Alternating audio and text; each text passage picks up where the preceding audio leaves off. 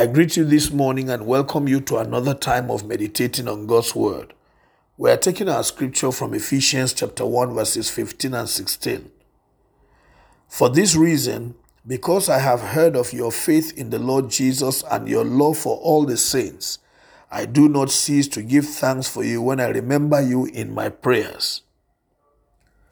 In this first chapter of the writing of Paul to the brethren in Ephesus, he commended them for two things. First, for their faith in the Lord Jesus Christ.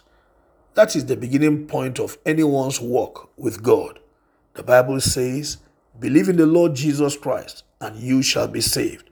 So our salvation comes to us when we express faith in the Lord Jesus Christ. These brethren in Ephesus believed when the gospel was preached to them, and they accepted Jesus Christ as Lord and yielded their lives unto him.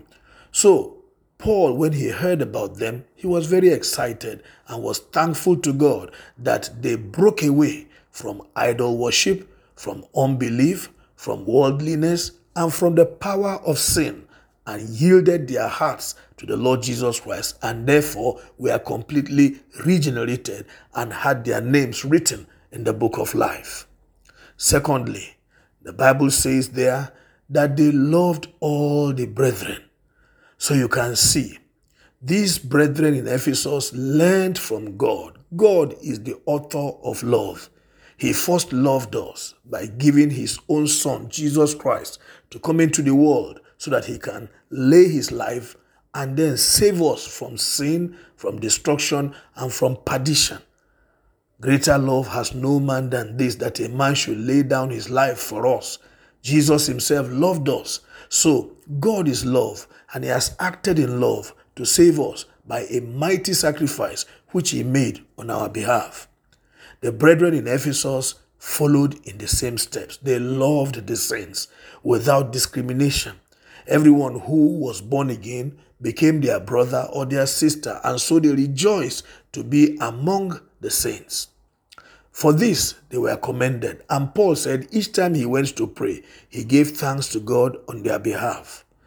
What is it that you are doing or you have done that can cause somebody to give thanks to God on your behalf? It is important for you to stop by and think about this. Do things that will make people to give thanks on your behalf.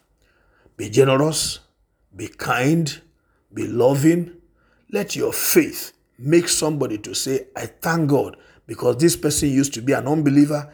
Now he's a child of God and his life is clearly different. Yes, follow the steps of these brethren in Ephesus. Show love even to the unlovable. Those of them who even fight you and position themselves as your enemies. If you will show them love and show them love from the depth of your heart and be kind to them and favor them and do good things towards them, you will have left the same testimony in the mouth of men. When they remember you in their place of prayer, they give thanks. I want you to live in such a way that your actions will cause people to give thanks to God. And as they remember to give thanks to God for you, then they will also make intercession for good things to happen to your life, because your life is a testimony. I pray that the Lord will grant you grace so to do. In Jesus' name, amen. God bless you. Have a wonderful day. My name is Amos Kunat, Pastor, New Estate Baptist Church, Lagos.